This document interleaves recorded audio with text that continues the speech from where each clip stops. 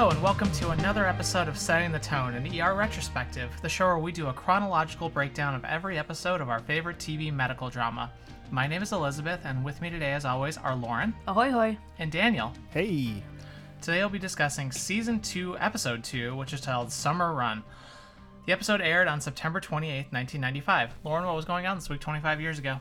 Well, I'm going to first off apologize to all you Kiwis out there because I'm about to really butcher this name, but Mount Ruapehu in New Zealand erupts. The event was successfully predicted in the weeks leading up to it, and no casualties were reported. Wayne Brady divorces his first wife, Diana Lasso. That almost sounds like a Wonder Woman alias. Thank you for chuckling, Daniel. Seven and Showgirls both debut, with Seven taking #1 spot at the box office. It was a pretty close race, though, from what I saw. All right. Showgirls wasn't that far behind. I'm trying to think of a good what's in the box joke, and I can't make one. Just say, what's in the box?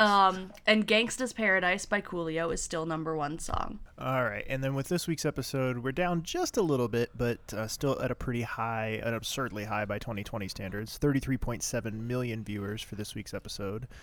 This week's episode is directed by Eric Laneuville. I think I'm pronouncing that right. I hope I am.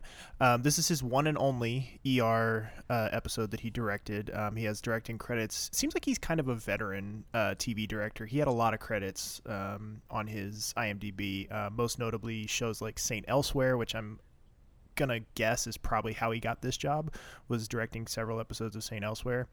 NCIS Los Angeles, and The Mentalist more recently. And then this episode is written by Lydia Woodward, a veteran of season 1, and really the series as a whole. She wrote Going Home, Another Perfect Day, Happy New Year, Make of Two Hearts, and Motherhood in season 1. And this is her 6th out of 27 episodes that she will write over the course of the series. And we opened this episode with Carol. She's doing her ride along with Shep and Raul from the last episode that was mentioned. And I'm going to take some issue. You know, everyone's pedantic about different things on the show. That's why you love us. That's why you listen to us. Mine is Chicago geography, and I think it's Shep who says, "Oh yeah, they're running to Humboldt Park at California and Division, which is it's west of the city. It's a little north and mostly west, which used to be a rougher neighborhood than it is. So their caution with, I don't know if it was bad enough to warrant bulletproof vests like they are putting on." But in the shot, they are clearly at Wabash, and I think Van Buren is the cross street, if I remember correctly, which is an awesome shot, you know, to get, because because Wabash runs right along under the L. So you get a really nice little view. You get a really nice little view there from a cinematography perspective, but you can clearly see the Harold Washington Library in the background, which is very much in the core of downtown. So they're very much in the loop. And I will shut up about this now. But you have two patients here with gunshot wounds. They're laying in the street, you know, blood around them. They're sort of yelling at each other about the patients. There's the one guy has brains all over the street. And they're in front of a crowd of onlookers. Neither really has any vitals. The one dude is clearly dead. The other one, they think they can maybe save, so they decide to scoop him up over the other one. Cops finally show up towards the end of the scene to give some crowd control, and yeah, that's the last we see of the one dead body. And then from there we go in with a bang. So bangs are solid, still no twinkles, Still banging all over the place. Little poor taste after gunshot victims. Then after the intro, we have our first audio clip of the episode. We have Benton, you know, running around looking for Carter. Carter's never anywhere to be found, but he runs into Carrie instead, so let's listen to their conversation. Lydia, you seen Carter? Not lately. Hey, Carrie. Hey, Peter. Is your sprouts? 1 ER rotation together, and that's what you remember about me, huh? They're dead. I need the space. So, how's it going? My first day here, and I've only upset Doug Ross. That's not too bad, huh? You must be losing your touch. Good to see you again, Carrie. Thanks, Peter. No can do. It's not the kind of attitude that we encourage around here, Bob. No can do, Dutch. Love saying that, don't you? No. Anybody seen Carter? Anybody seen the chocolate donut that Bob refuses to bring me from the cafeteria? He's in exam 4. Dr. Weaver said no more food errands. Inappropriate use of personnel. Just love Dr. Weaver, don't you? It appeals to that whole Germanic thing in you. I am Polish. Screaming twins. Curtain 2. All right. So several things going on here. First off, Bob is looking fresh as hell I love Bob. No can do. just very proud to be Polish. I am Polish. You can clearly see there's already a little bit of building tension between Carrie and Doug, which we will have come to a little bit of a head later in this episode. At least the opening salvo, let's say, of the war between Carrie and Doug. And then Carter's always nowhere to be found because he's a fucking idiot. So I adore the interaction between Benton and Carrie. Because she's like, I know you're an asshole hippie who loves to eat his good food. And he's like, I know you're difficult. And they're just like, great, see you later. Like, it just sets up right there that they just respect what each other can do, but they're not getting in the weeds with it. yeah, and they don't have to because they work in different departments. But just, yeah, I need room. Your sprouts are dead. Yeah, and I think of all the major cast members, too, I feel like we get the least amount of crossover between Weaver and Benton as we go forward. So it's nice to kind of start with them here to establish a little bit of groundwork for a relationship that we don't really get to explore that often. So that's kind of nice. Yeah, and the other thing I wanted to say here was just like, I love how we start to see how Carrie's already got her hands in everything. Yeah, wasted no time. It's her first day, and she's already meddling. Yep. So it's going to be interesting to see where she ends up. So then from there, we get a great shot of Raul riding the patient on the gurney into the trauma room while he's doing CPR with this gunshot wound victim. And Susan's got some real cute feisty lipstick on in this trauma. Just she's working it today. And they're working on him, and all of a sudden, just he explodes on one of them, just blood everywhere. And it's just like, oh god, no, that's so much. Like, that can't be good. And for the record, he doesn't literally explode. No, He just has a huge lots of gush of blood. blood. Yeah, We got a gush. that would be a whole. That's a whole other storyline that happens at some other point. And I want to point out, too, I think it's in the scene here where Shep is doing some chest compressions. And I had to remark in my notes, like, when I was watching the episode, like, those were probably the most competent set of chest compressions I think I've seen throughout the course of the show up to this point. Like, they looked pretty legit without actually, like, hurting the person he was working on. So I had to give him kudos for that. He did a really good job. Was it Shep or Raul riding the gurney? I'm pretty sure it was Shep. My bad. It was fine. it was Shep doing the chest compressions. I don't know about who was riding the gurney, but I think it was him then, because it was somebody doing chest compressions as they were going in. So my bad. so quickly we jump over and rejoin the search for Carter. And Benton finds Carter asleep in exam room 3, but he doesn't only find Carter. He also finds our new medical student that we met in the last episode, Harper, who he kind of bursts in on as she's buttoning up her shirt, and she's like bitching about being late for rounds, like I guess she overslept, and tells Benton very kind of matter-of-factly, just dismissively, says, you know, hey, if you're still here, tell him thanks when he wakes up. Like, clearly this is not a big deal to her, and they really don't like implicate that anything has happened here, but I think that's sort of the impression we're supposed to get from Benton's perspective, is that like something fucky went on in this room. Like, it's a weird scene for him to walk in on, especially because he's, you know, looking for Carter specifically. And so it just leads to a really funny exchange where after she leaves, he gets very close to Carter and, you know, shouts his name, and we get more physical comedy from Carter, and I appreciate that quite a bit. But we leave from there, we go back to the trauma room, and we have Carol trying to kind of summarize the trauma, and Weaver just like cuts her off immediately and wants Susan to do it. And she kind of kind of gets to the point, wants Susan to get to the point more so, and wants her to call the time of death, because the guy at this point, they've been working on him for about 45 minutes. He's in asystole. He's got no heart rhythm, no brain activity. Like, if they were able to bring him back, he would be a vegetable at this point. So it's in everyone's best interest for them to just call the time of death and be done with it, because they've got two motor vehicle accident patients coming in that they need the room for. So it's kind of in everybody's best interest for them to just go ahead and call this one. And it kind of illustrates the Carrie Weaver brand of, like, dick move, but she's right, which is kind of her brand always. Like, she's very abrupt and very blunt about things, but she tends to, not always, but she does most of the time tend to have the bigger picture in mind when she says and does these things. So then we switch back over to Carter and Benton. They're down in the fancy cafeteria discussing just kind of like what Benton walked into this morning, and Carter's like, nothing happened, we didn't sleep together, and Benton's like, I couldn't fucking give a shit less.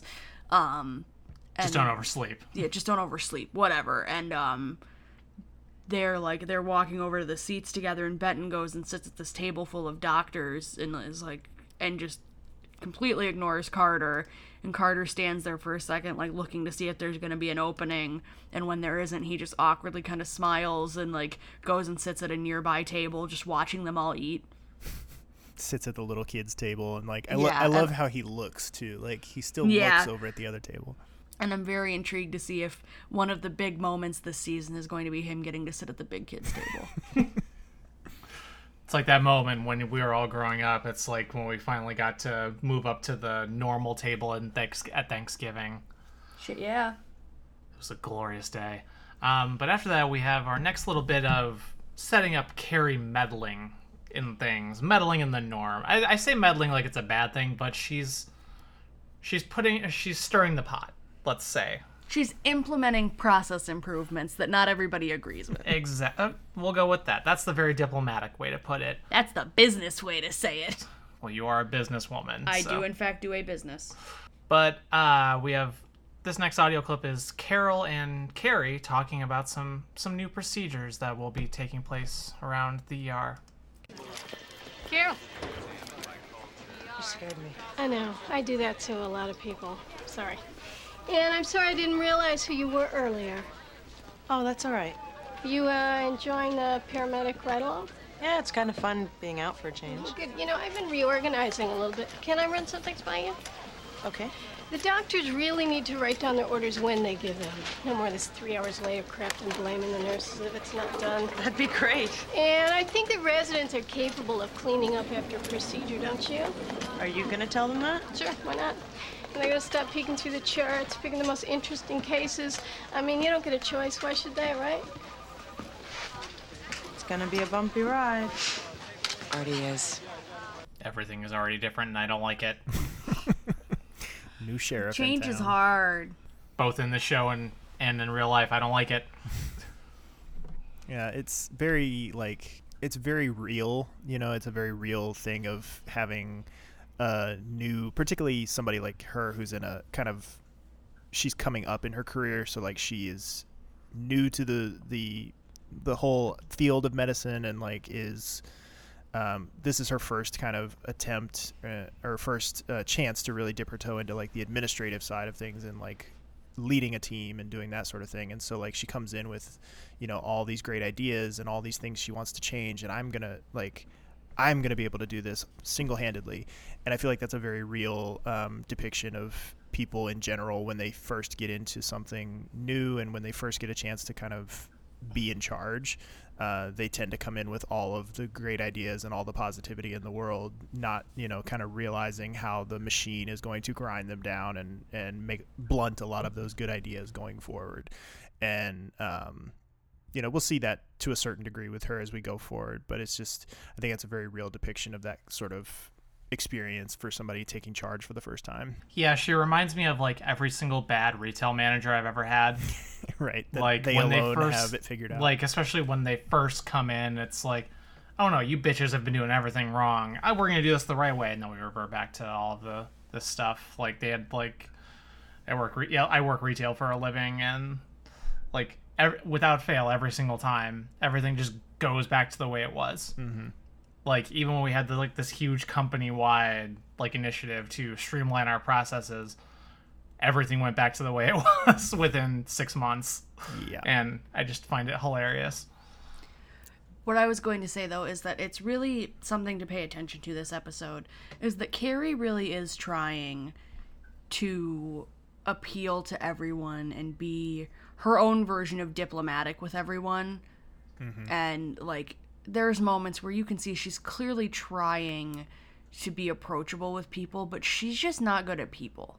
Yeah, she's not a very gifted people person. She's more detail oriented, more behind the scenes type stuff, and I relate to that quite a bit. I enjoy being the behind the scenes person who makes things work without having to be the front facing person, and that's definitely what Weaver is. She's so good at the details and so good at the medicine. Not only the medicine, but the back-end administrative stuff. All the paperwork's going to get turned in on time. All the details are going to be taken care of in a way that even Mark couldn't keep up with.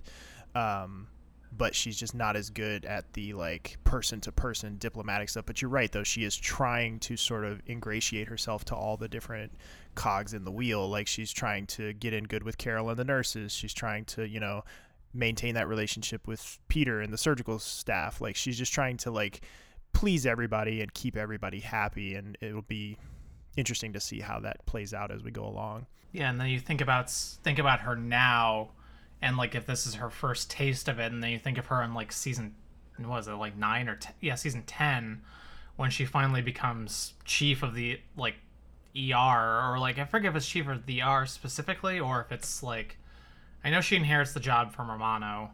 Isn't it chief of medicine or chief of staff? Chief of staff, yeah. She goes really high in the. Yeah, I don't think she becomes the head honcho in the hospital, but she gets pretty fucking damn close. Yeah. So clearly she has talent in this area. Now we just have to watch her talents develop and watch the finer details of it come together. Well, and that's exactly it, is when Morgenstern was pick somebody who's going to complement your weaknesses. Mark's good with people, Mark's good with that front-facing stuff, and Carrie is very much the antithesis of that. Yeah, she really is a perfect kind of, mirror to Mark. Although the only caveat to that would be that I think she's equally as gifted as Mark from the medicine side of things, as we'll see later in the episode. She is very she's definitely got the skills on the medicine side of things. I don't want to make it seem like she's this good diplomat and this good detail oriented person, but not so good at the actual hands-on medicine. She's a really good doctor, but she just deals with the detail stuff so much better than Green does. All right, so then going from there, we go up to the surgical suite, and we see Dr. Morgenstern once again. And this is where we kind of get our little half-assed explanation for why he's back. And I, watching this, was pretty underwhelmed by this. It was a very hand-wavy sort of explanation. I mean, I get that he's not really important enough a character to warrant an entire episode or even an entire storyline around him coming back. This is pretty much all you're going to get as far as explanation for his absence and his return. Basically, he was strung along by the hospital in Boston. They never really let him get out of the committee point of the hiring process, and he just sort of kind of got strung along. And I think the way they explain it is that he basically was thinking that he was further along than he was. So he's thinking, I've got the job, I'm going to move to Boston, when in reality he was still kind of in contention but hadn't actually received the job yet. So now he's back, and this is all taking place while him and Carter are standing there scrubbing in for surgery. So we get more good physical comedy from Carter as he's trying to I forget what it is he wants to talk to Morgenstern about, and Morgenstern immediately starts talking about the job situation and why he's back. I forget what Carter's initial entry point is there, what he's trying to talk to him about. But It's pretty clear Morgenstern just wants to bitch about this. I think he's trying to talk about the surgery itself, like trying to ingratiate himself right. with That's Morgenstern. exactly what it like, is. this is what I know. Yeah, he's trying So, to... how about them arm veins? Right. Essentially. So yeah, that's where we're at. And like I said, that's pretty much all we're going to get in terms of explanation for Morgenstern's return. We do, unfortunately, never get any sort of resolution or explanation as to what happened with Swift. So I guess we're just supposed to believe that, Morgenstern's back. We don't need Swift anymore. Bye. But we do. Yeah, we do, because I mean- don't think I've soured on a character harder so far than I have Morgenstern. I really just don't give a shit about him anymore. Fair. So from there, we get some spicy Bulentin. Jeannie and Peter are outside of the surgical room, the operating room, and they're kind of side-eye trying to figure out when they're gonna hook up in there later that night. And Jeannie's like, well, I don't get out of class until 7, and Al gets home at 10, and Ben's like, well, why don't you come by about 8? And then like someone comes by, and they're awkward, and Jeannie awkwardly goes, well, I recommend physical therapy and blah blah blah, like they're clearly trying to make it talk like they were talking about work. And it's so bald-faced and so fucking stupid and just ridiculous. And so all of a sudden, another great moment of physical comedy from Carter. Morgenstern's like, why don't you go try and find Benton? And so Carter goes and like sees him at the door of the surgical suite, and he can't go out because he's sterilized, and he can't knock because he's sterilized. So he's sitting there with both his hands up, like just up so they're out of the way of anything, and he just starts hitting his forehead on the glass of the door to get Benton's attention. And Benton's like, oh fuck, I gotta go. We'll figure it out. And then, Couldn't have just kicked it. Had to be his head to be He just headbutting bonk. it. and then smacks the door right into Carter's face, which Yep. another added little touch that's just brilliant between those two. So good. And then from there, we go and we see Chloe comes in with little Susie, and Chloe's like, I really have to go to my class. I'm running late. We're doing a bunch of programs this morning, and I can you take Susie to daycare? I really have to go.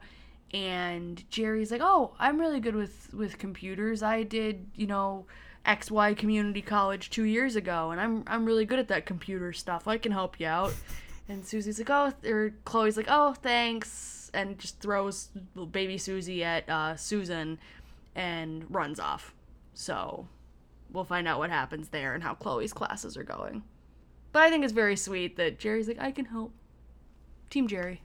Then we go actually into the operating room proper with Carter, Morgenstern, and Benton. And Carter is stuck holding up the patient's arm during the surgery and continually questions like, hey, isn't there like a pulley system or something? Or is Something it, like, to hold this up. how long is this operation? Like all of this stuff, because like they keep telling him like, keep it still, keep holding it up, like.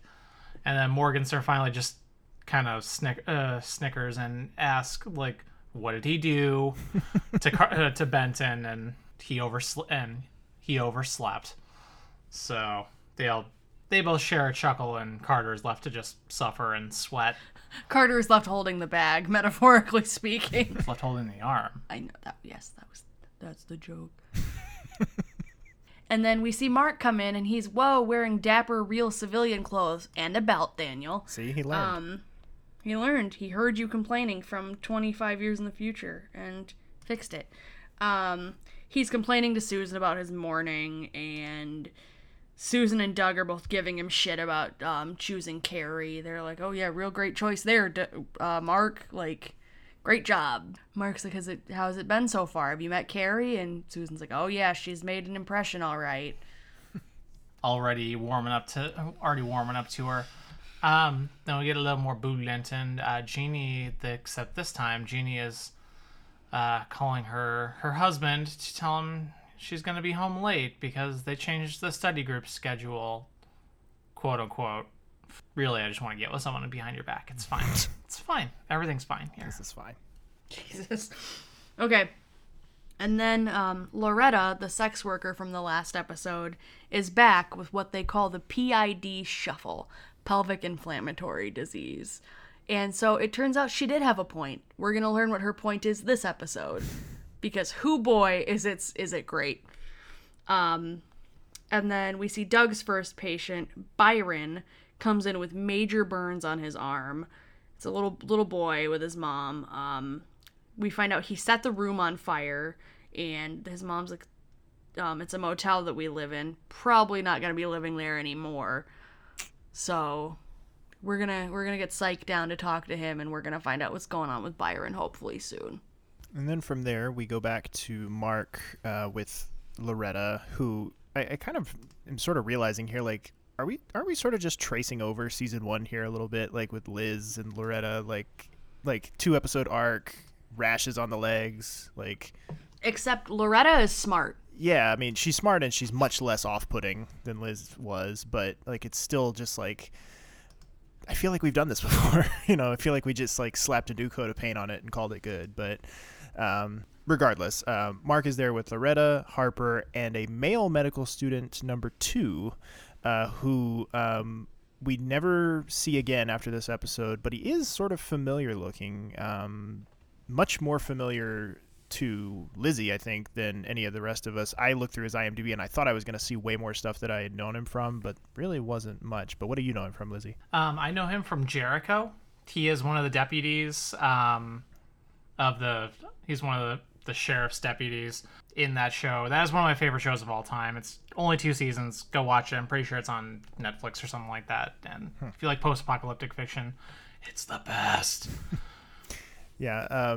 So the med student, the guy from Jericho, his character's name is Berinsky, and he is played by an actor named Richard Speight Jr., who, in addition to Jericho, has also made appearances in Supernatural and Band of Brothers.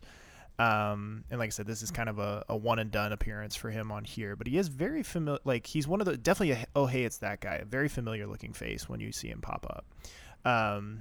And Loretta is just running circles around these two when it comes to diagnosis and treatment options for her PID. Like, this is not her first rodeo with this. Like, she has been through this whole kind of rigmarole before, and she knows the answers way before they do, which I guess is kind of to be expected.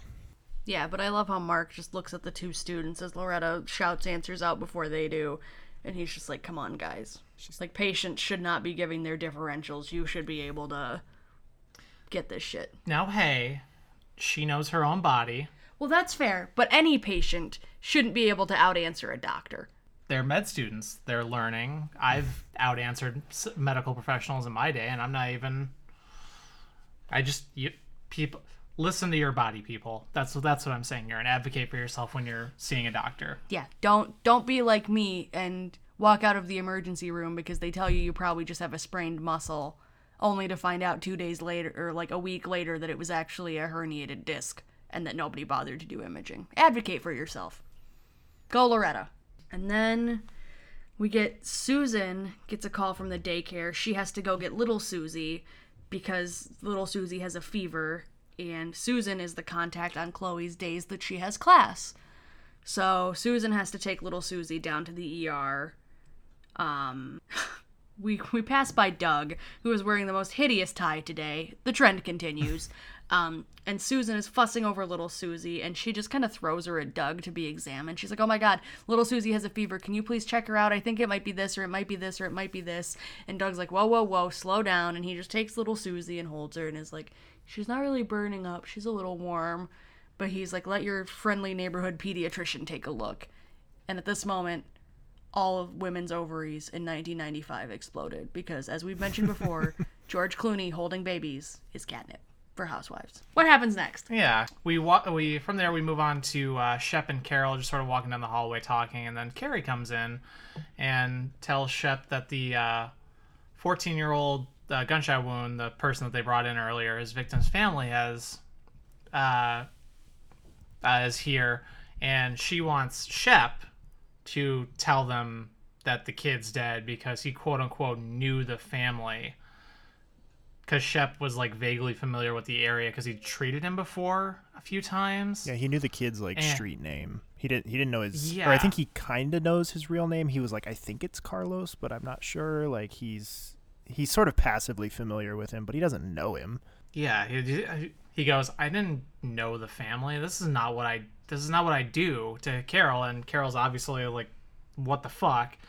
I'll do what I can because the people don't speak English. So Carol's doing her best to. Or wait, who's translating? Shep is translating. No. Yes. Yeah. Carol's speaking English, Shep is translating. Yeah, so the folks don't speak English, so Shep is doing his best to translate what Carol is saying. And the mother, well, assuming the mother, looks pretty broken up, but the daughter just got 1,000-yard stare going on, just looks very vacant, and it's just a weird, awkward, like, there's like just a weird, awkward tension to it, and I don't like it. Yeah, I mean, It's I bad. do think that's intentional. I mean, I think it's intended to be weird and awkward. And I mean, I do feel compelled to point out that like Shep is translating, but he is translating in the same way that most suburban white dads translate, quote unquote, at a Mexican restaurant when they're ordering. Like it's very like necesito un baño. Like it's very like, suburban white boy. But He's doing his best as an urban paramedic. he's doing his best, yeah. Yeah, of all of the things that like Carrie kind of does in this episode, like all of the like, as you said, meddling she does and all the like regulating and why do we try this? Why do we try that? This is the one that I really like disagreed with pretty strongly. Like even if he's got a passing, familiarity with the family or the victim, whatever, that's not in a paramedic's job description to be giving that kind of news to a victim's family. So, I mean, and depending on the way it's set up, like legally, like he's not even technically an employee of the hospital. So, I mean, he should not be put in that situation at all. I mean, I know Carol's there with him who is an employee of the hospital, so that kind of covers them in that respect. But it's just like, that was just not professional and not kind of ethically right, I don't think. As difficult of a conversation as that might be, she needs to be the one having that conversation, or Susan or one of the people that was in the room working on him, not the paramedic who brought him in. Like that just to me was all sorts of wrong. Yeah. And I also love that when this happens at first, Carol and Shep are carrying armfuls of supplies, and Shep's like, this is so much better than those private hospitals because county just lets you steal stuff. And Carrie's like, what are you stealing? And then she goes, it's a joke. Completely straight-faced the whole time. That's the joke. That's the joke. And I love Carrie so much. This is what humans do, right? Humans joke. Yeah. Ha ha ha ha. Pretty much. She gets better. She does. But little baby Carrie just does not know what's going on. And then Carter is giving Benton a run-up on one of the patients he's examined down in the ER for a surgical consult. He successfully identifies that there's a hernia, and Benton's like, all right, come on, let's get him up to the OR. No time to wait. No time to waste. Yeah. Good job. Words are fucking hard. Gives him like a good catch, Carter. Like, yeah, little pat on the back. Senpai noticed him, finally. Jesus. So then we jump over from there and find out that Susan has dispatched Bob to track down Chloe so that she can come get little Susie. So she's asked her to call over to Chloe's school and pull her out of class and bring her back so that she can take little Susie home. And Bob returns and drops the bombshell that Chloe's school says she has not been there in 3 weeks and that she has dropped out. God damn it, Chloe. God damn it. God damn it. Fucking God. You had one job. One job. So yeah, things are not looking good for Chloe. Not sure what she's been doing for the last 3 weeks, but it ain't been going to school.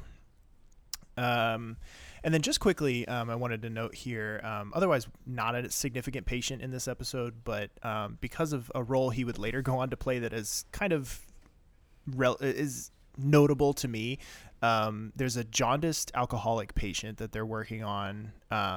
It's kind of in that continuing cycle of Mark working with Harper and the other medical student trying to help them sharpen their diagnostic skills. They're working with this alcoholic patient who's pretty jaundiced, so he's kind of yellow. He's played by an actor named Harrison Young, who you may recognize. He's considerably younger here, but you may recognize him from a few years later as old Matt Damon at the end of Saving Private Ryan, when they do the little like age transition where he goes from young Matt Damon on the battlefield to old Matt Damon standing in front of his friend's grave. That's this guy.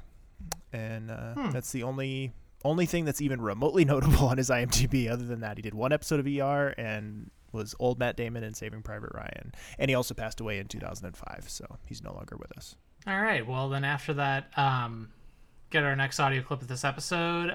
Mark is trying to lift Susan up a little bit, or trying to get her roused again, because she's just sort of on the floor with little Susie and is just so done.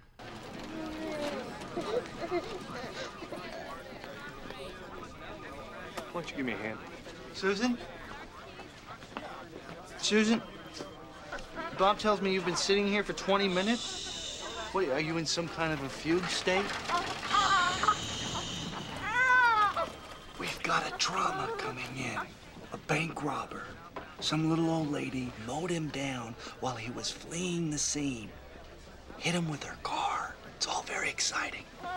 Malik will watch the baby. Can we get that spin-off episode? I would like to see Malik watching the baby. I would like Baby's Day Out starring Malik. Yes. Oh, that'd be amazing. But just Mark trying to encourage her, like, we got a really fucking cool trauma. Come on, in a very hushed voice. Yeah, and I love Bob just next to him, like, we got it. It's okay. Why does Bob have to get Bob? And then we go and we check in on Carter and Harper.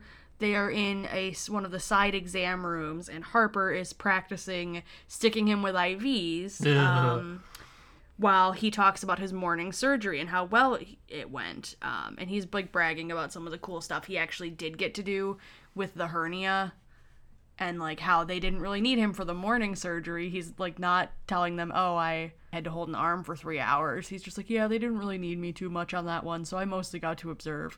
But then for the hernia, he's like, yeah, I got to do a Bovie, which I don't know what that means, but...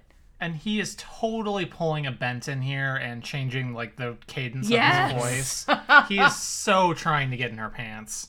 Like, it's so, oh my God, Carter, like, yeah, he's baby, come on. He is such a little tool bag in this whole scene. Like, he's just so smarmy. Yeah. And then Benton walks in, and Carter immediately like stands at attention with all these fucking IVs sticking out of his arms. And Benton just looks at him for a minute and just kind of like, what the fuck? But then walks, like, I don't know if he says something like, hey, we gotta go surgery or something, but he then just walks out. And Carter's like, ah, shit, not again. Like, why does everything look wrong? So, yeah, those IVs are just disgusting. He has like 8 of them. And she's like, do you think I could practice drawing your blood later? He's like, yeah, sure. I better get laid. But sure. then we go and we check out that super cool trauma that Mark was talking about, and they're cutting open this bank robber's clothes so they can actually work on him, and we find out he's a younger kid. And suddenly, as Susan's cutting something open, like, they find a bunch of money like inside his clothes, like in his pant legs and stuff, and they're like, ooh, do you think they'll notice if we keep it? And then Carol's cutting something open, and all of a sudden she hits the ink tag that's in, like, the bags of money, and just this green Nickelodeon slime explodes all over her. And everyone's just super fucking snippy with each other during this trauma. Like, she's yelling at Connie, Carrie's snipping her. Was Carrie in here for that? Yeah, Carrie, Weaver's in there, and it's just like, Susan is like at the end of her rope here. Like, she had to be talked into coming into this trauma in the first place, and then she comes in there and gets slimed, basically. Yeah, so everybody's also just really bitchy with each other during this too. So once the ink explodes, it's kind of like the tension releasing in the room, and they're all just kind of like, well, glad I'm not Susan. And you could just feel the like rage coming out of her silently. Like, she's just seething. That ink should be steaming. Yeah. So then we cut over to the ambulance, and Carol is using a wet nap to like wipe herself down. She's clearly hot and sweaty inside that ambulance, and Shep has thoughts on this. He's admonishing her for it. He's like, wet naps are for wimps. And I just had to ask, fellas, is it gay to wipe off sweat?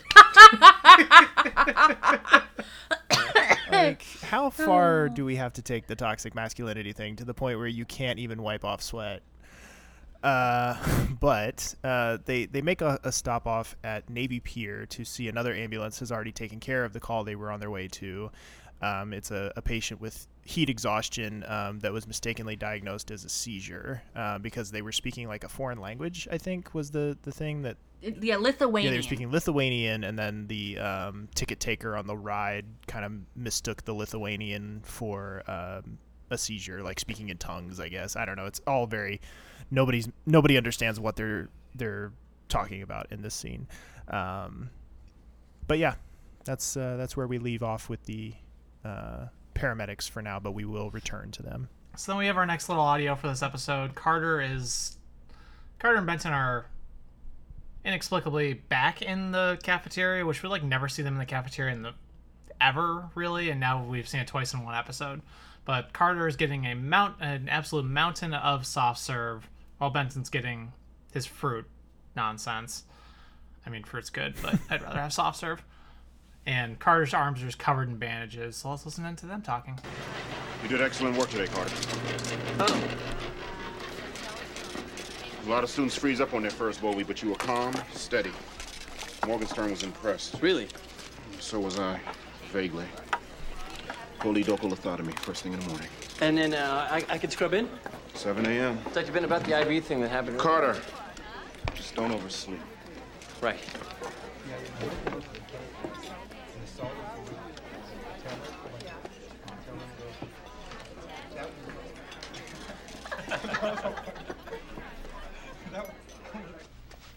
I'd always heard banks put dye in with stolen money. Well, guess it's better than being puked on, but harder to get out, I hear. Yeah. Don't suppose we get to keep the money. God knows kind of could use it, huh? Oh, don't suppose. I understand your niece has a cold.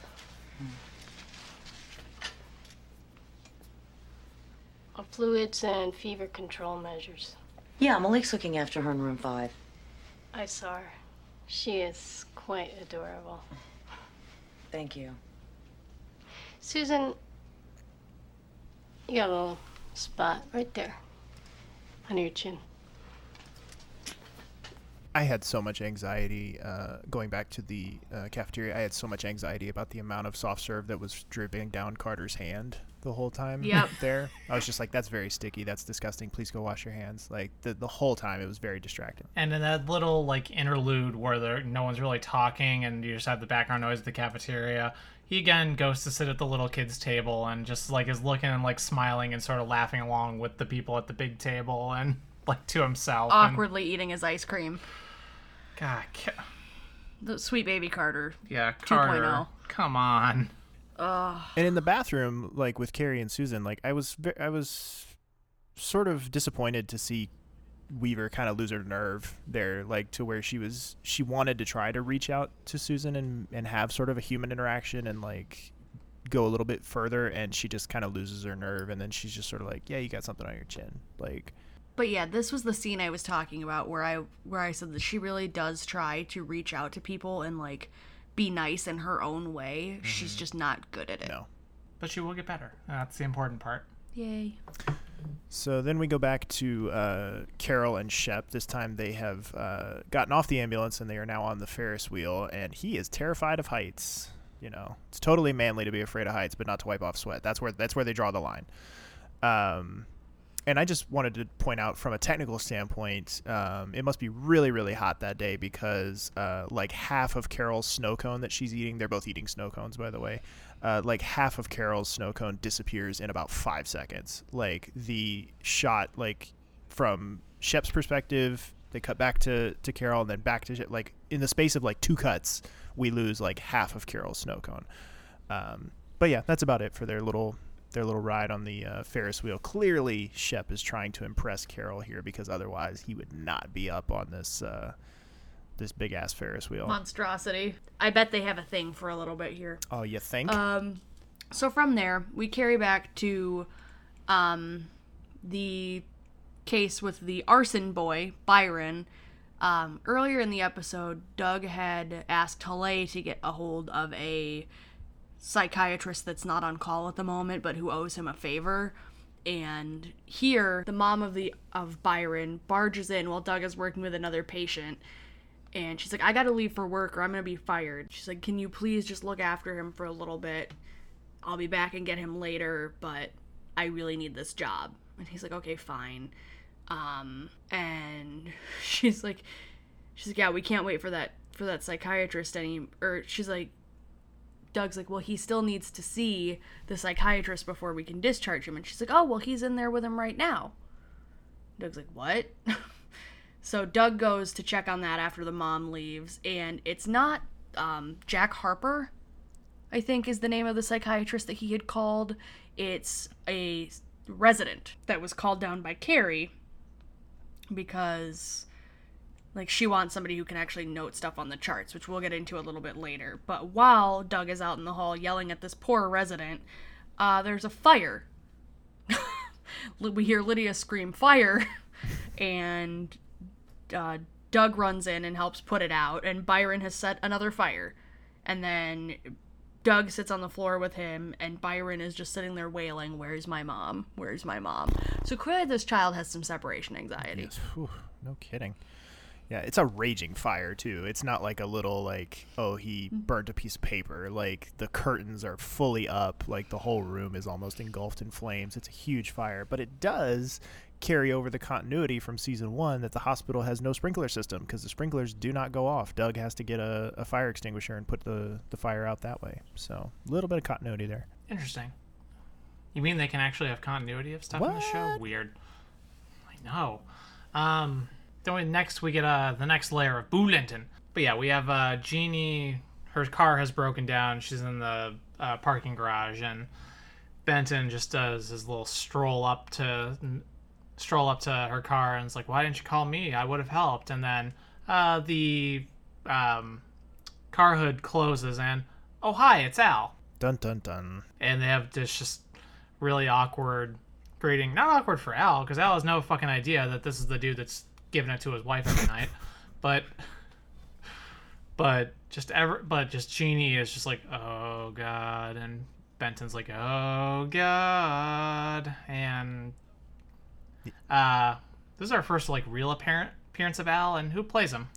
So yeah, as Lizzie mentioned, this is the first appearance of real Al, because we remember towards the end of season 1, Peter went to Jeannie's house and Al answered the door, and at that point he was played by a different actor who looks nothing like this guy. Like, they could not be more different looking, and I do think this is the better Al. Like, they went with the right Al going forward. But this Al is played by Michael Beach, who is going to be with us for 19 episodes over the course of, I would say, like the next 2 to 3 seasons. So he's not like a super important character. I mean, he is story-wise, but a lot of Al's importance is unspoken and unseen. Like, we hear more about Al and what he's doing and done than we really get to see him. But we'll have Al with us for a little while here, and yeah, this is going to be the Al from here on out. All right. And then we go back, and Byron's mom has come back, and she's like, fuck it, you can't help him. I'm just going to take him to work. I'll come back for his follow-up appointments for his arms, but, like, we can't wait around for this. I'll do him justice, bring him back in for his follow-ups, but he's not hanging around here. Look what you've done. He's already set a fire because you guys can't be trusted to watch him. So she checks him out AMA. They're going to go stay with her, what, cousin or sister? Something like that. A not ideal situation. Right. So that's the end of Byron for this episode. And we get some interesting consequences for this a little bit later. And then we get a brief scene with Carol talking to Bob, actually. She has finished her ride along for the day. She's not fully changed, because like I don't know if we've mentioned it all, but like this whole episode she's been running around in like a pair of jeans and like a wife beater, and which is sort of questionable sort of attire just functionally for a paramedic. Like I'm sure it's probably warm out there and that's probably a big part of it, but like just from a personal protective standpoint, like you could be getting exposed to certain things, you could have puncture risks. Like it just seemed like a sleeveless shirt was probably not the best choice for Carol. She should at least be in scrubs. Yeah, I would think so. But here we've got her in the full Canadian tuxedo. She is denim from head to toe, like jeans, jean shirt, like the whole 9 yards, or jean jacket, the whole 9 yards. Jean shirt would be amazing. No, what? Are you kidding? I mean, sounds awful. If you're gonna just go all out. This is the 90s. We can do whatever we want. There's a surplus. Apparently. And so the really important, otherwise this is kind of a nothing scene, but the really, really important takeaway here is that I hope you enjoyed it, because this is the end of Bob. No. Yeah, this is the very last appearance of Bob. Bob has finally gotten bobbed. And this is a perfect example of the type of thing I'm talking about. She has this very nothing interaction with Carol, and just walks away, and that's the last time you ever see her or hear her name mentioned again. They will never address this. They will never say, hey, what happened to Bob? You know, not even the way like Div got mentions after he was gone. Nothing. I could have sworn she was on longer, and I know we've talked about this every time we talk about Bob being bobbed, but I could have sworn. I thought too. I think I'm getting her confused with Linda Farrell too, because Linda Farrell to me seems like she should already be gone, but she actually has a couple of more appearances to burn off, whereas Bob is just done. So yeah, this is sad for me, because I've gone on record as saying that I was a big fan of Bob's potential as a character, and I thought that, especially with this episode, they seemed like they were giving her a little bit more to do, and it almost seemed like a little bit of a trial run of like, could we maybe do other things with this character going forward? No. This is it. Never see her again. And that's disappointing. Pour one out for Bob. We hardly knew ye. And then we get some of those consequences that Lauren mentioned just a little bit ago, and the audio clip that I have dug, Carrie versus Doug, round 1. So let's fight. We tend to run out of Vicryl before nylon, and the Lidocaine with the epi's always low, and the 25-gauge nails are practically nylon. Carrie, excuse me, but would this be a good time? Thank you, Dr. Carter. I appreciate your staying late. Sure. Who the hell gave you the right to call in a psych resident on one of my patients? The 9-year-old pyromaniac seemed appropriate. We were waiting for Jack Chandler, who, as I think you know, specializes in children. Chandler's not on call today. He was giving me a curbside not consult. Even on the curb, Doug. He was going to stop by. Carrie, he owes me a favor. You're asking an extremely distraught 9-year-old and his extremely distraught mother to hang around, delay treatment, so you're going to have somebody come by and chat? So instead, you send in some prepubescent resident who upsets a kid so much he sets the curtains on fire. He set the curtains on fire because you left him alone.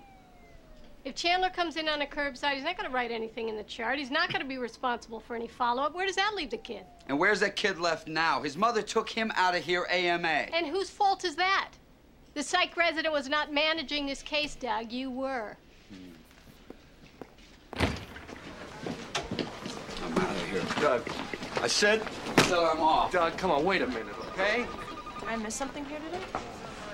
Let's just say that the last train to Milwaukee is in 48 minutes, and I plan to be on it. So now's not a good time to tell you got a blunt trauma to the chest pulling up to the back door. See you tomorrow.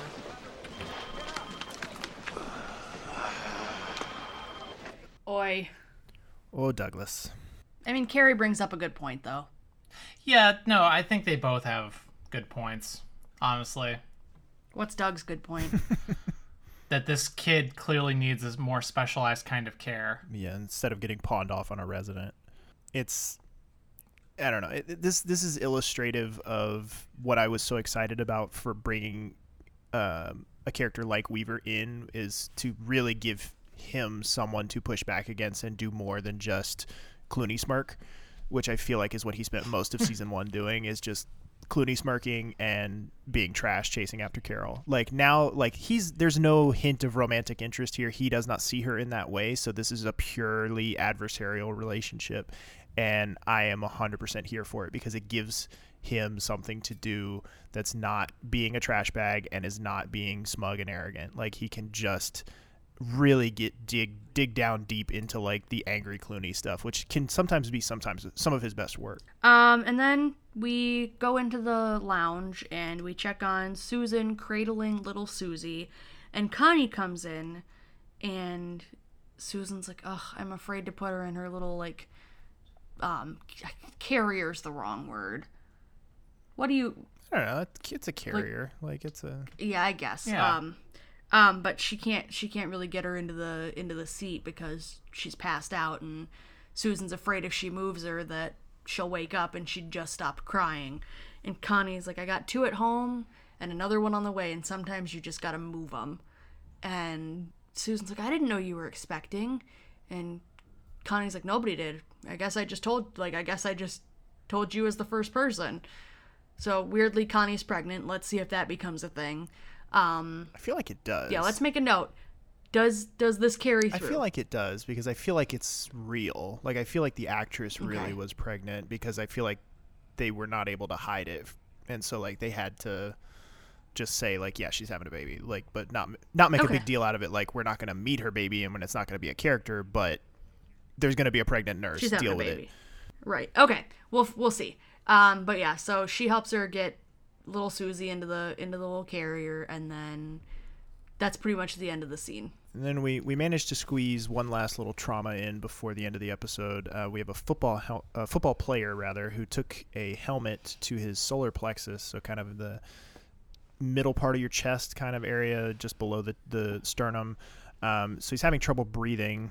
And this is where you really get to see Weaver shine on the medicine side of things. Like, she might be an awkward, battle axe when it comes to dealing with the other doctors and Doug and Susan, like, but when it comes to the medicine side and working with patients, she can actually be quite good. And so she is so good here talking this kid through. They're going to be doing a pericardiocentesis. Try to say that 5 times fast. Which is basically they're going to stick a big ass needle into the sac around his heart to drain out blood and fluid that has collected around the heart and is causing it to beat improperly. So she walks him through the whole procedure as she's doing it. She's calm as a cucumber, just is like, gets in, does what she needs to do, and all the while, not only is she talking the patient in through it, but she also calls Carter in for a closer look and is kind of doing the teaching.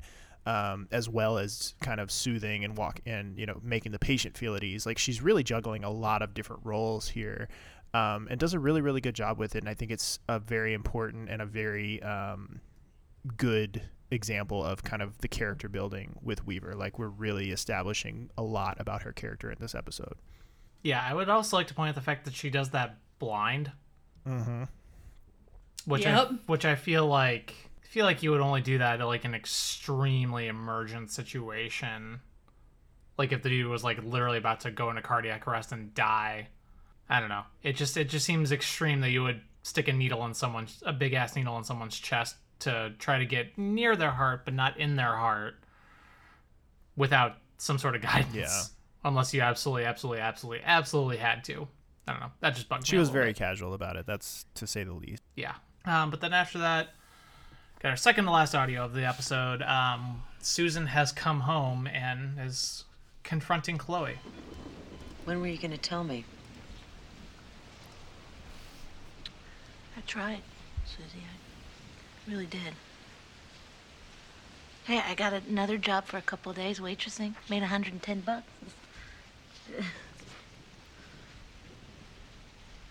School was too hard. They had all these different programs. You had to move this file into this file, and it made me feel so stupid. All the other girls in the class, they already knew how to type and how to write business letters. I always thought a letter was like a letter, They had all the right clothes. I didn't have any of that stuff, except for what I borrowed from you, and even then it doesn't look right on me. I really wanted this. For Susie. And to show you that I could do it.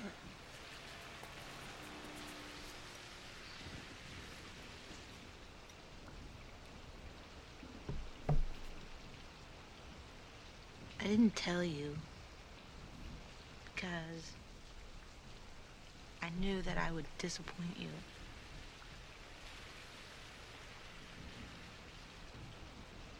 And because I thought that just maybe this time I wasn't gonna screw up.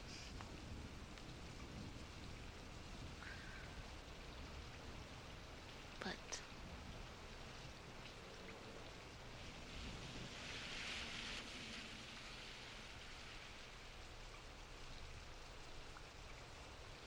What happened to the waitressing job?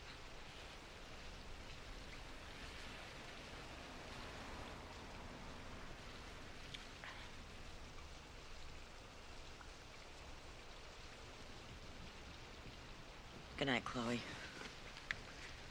I don't know whether to feel sorry for Chloe or not. I would feel sorry for her if she had ever bothered to communicate about the struggles she was having. Yeah. And to actually reach out and be like, man, Susie, this is really hard. Like, can you help me? Can we find somebody to help me? Can you at least, like, talk to me about this to make me feel a little better? Can we maybe buy me some decent clothes? Like, there are so many ways that she could have navigated the situation other than just, it's too hard, I quit. And then lie about it for almost a month. And then lie about it. Yeah. I think that's why I have trouble feeling sympathy for her. Yeah. Is because she had the resources to get help. She had the support network. She has Susan. But I can also relate to the feeling of, like, having access to that sort of support network and not utilizing it at all because you're scared of disappointing people.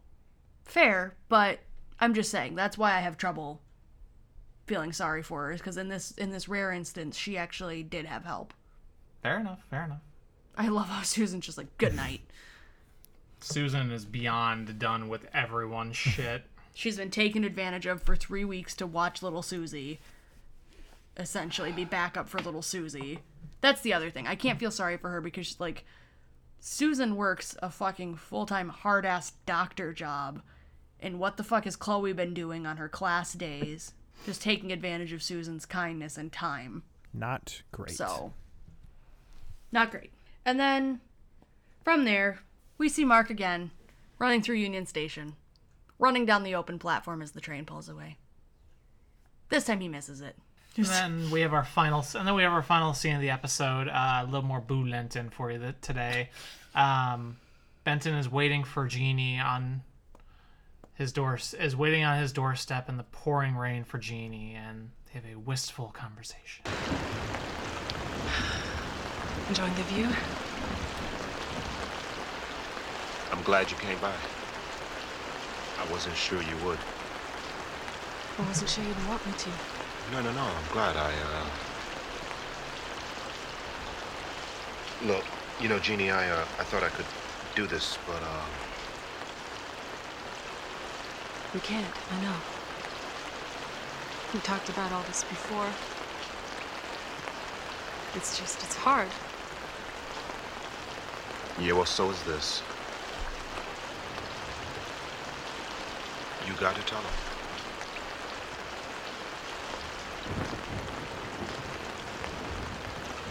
You gotta tell him. Okay, maybe wistful was the wrong word. Melancholy. Dramatic. Breathless. Yeah, just trash fire, both of these two. They're just dumpster fire people right now. Like, maybe just stop. Maybe that's the third option here is, you know, maybe just don't see each other until both of you are single and not married. I mean, I know Benton's not at all, but, like, just, it's not that hard, guys. Come on. Shit or get off the pot. Good episode. Yeah, solid episode. I like how much it establishes for Weaver. I think she's kind of the standout of the episode, and rightfully so. I mean, she's the newest character, and we need to establish her in a big way. I think Carter does well in this episode. I think there's a lot to like. I think there's a lot of balls in the air. I think there's a lot of stuff they're trying to establish and trying to get started for season 2, and so as a result, certain things do get lost in the shuffle, and it ends up feeling kind of jumbled. That keeps it from being a really great episode, but I still think it's very solid. I feel like it was just a really bit of a mixed bag for me. I thought it was okay. It's not my favorite, that's for sure. But I would give Carter MVP of the episode over Weaver, personally. Yeah, he's a solid number 2 for me. Like the times that he's on screen, he does very, very well in a variety of ways. I also find it really interesting with the few Carter and Weaver interactions that we get this episode. It's just kind of interesting watching those and then knowing how important their friendship becomes down the line, and how much she cares for him and helps him through his rough patches. Yeah, I think that's my favorite part, I think, of going back and watching these early season episodes again, is seeing the seeds get planted for things that'll pay off years down the road. It's cool to see. Sure. And on the flip side of that too, it's also cool to see the stuff that doesn't carry through, see the stuff that, they abandon very early on. Bob. But now we have our patron saint. She is ascended along with all the ones we talked about on the season 1 wrap up. Bob herself gets bobbed. And we will miss her dearly. All right, well, that should just about wrap up our episode for today. Thank you all very much for listening, as always. This show is brought to you in part by our patrons over at patreon.com/settingthetone podcast. For only $1 a month, you can get access to our show notes each week.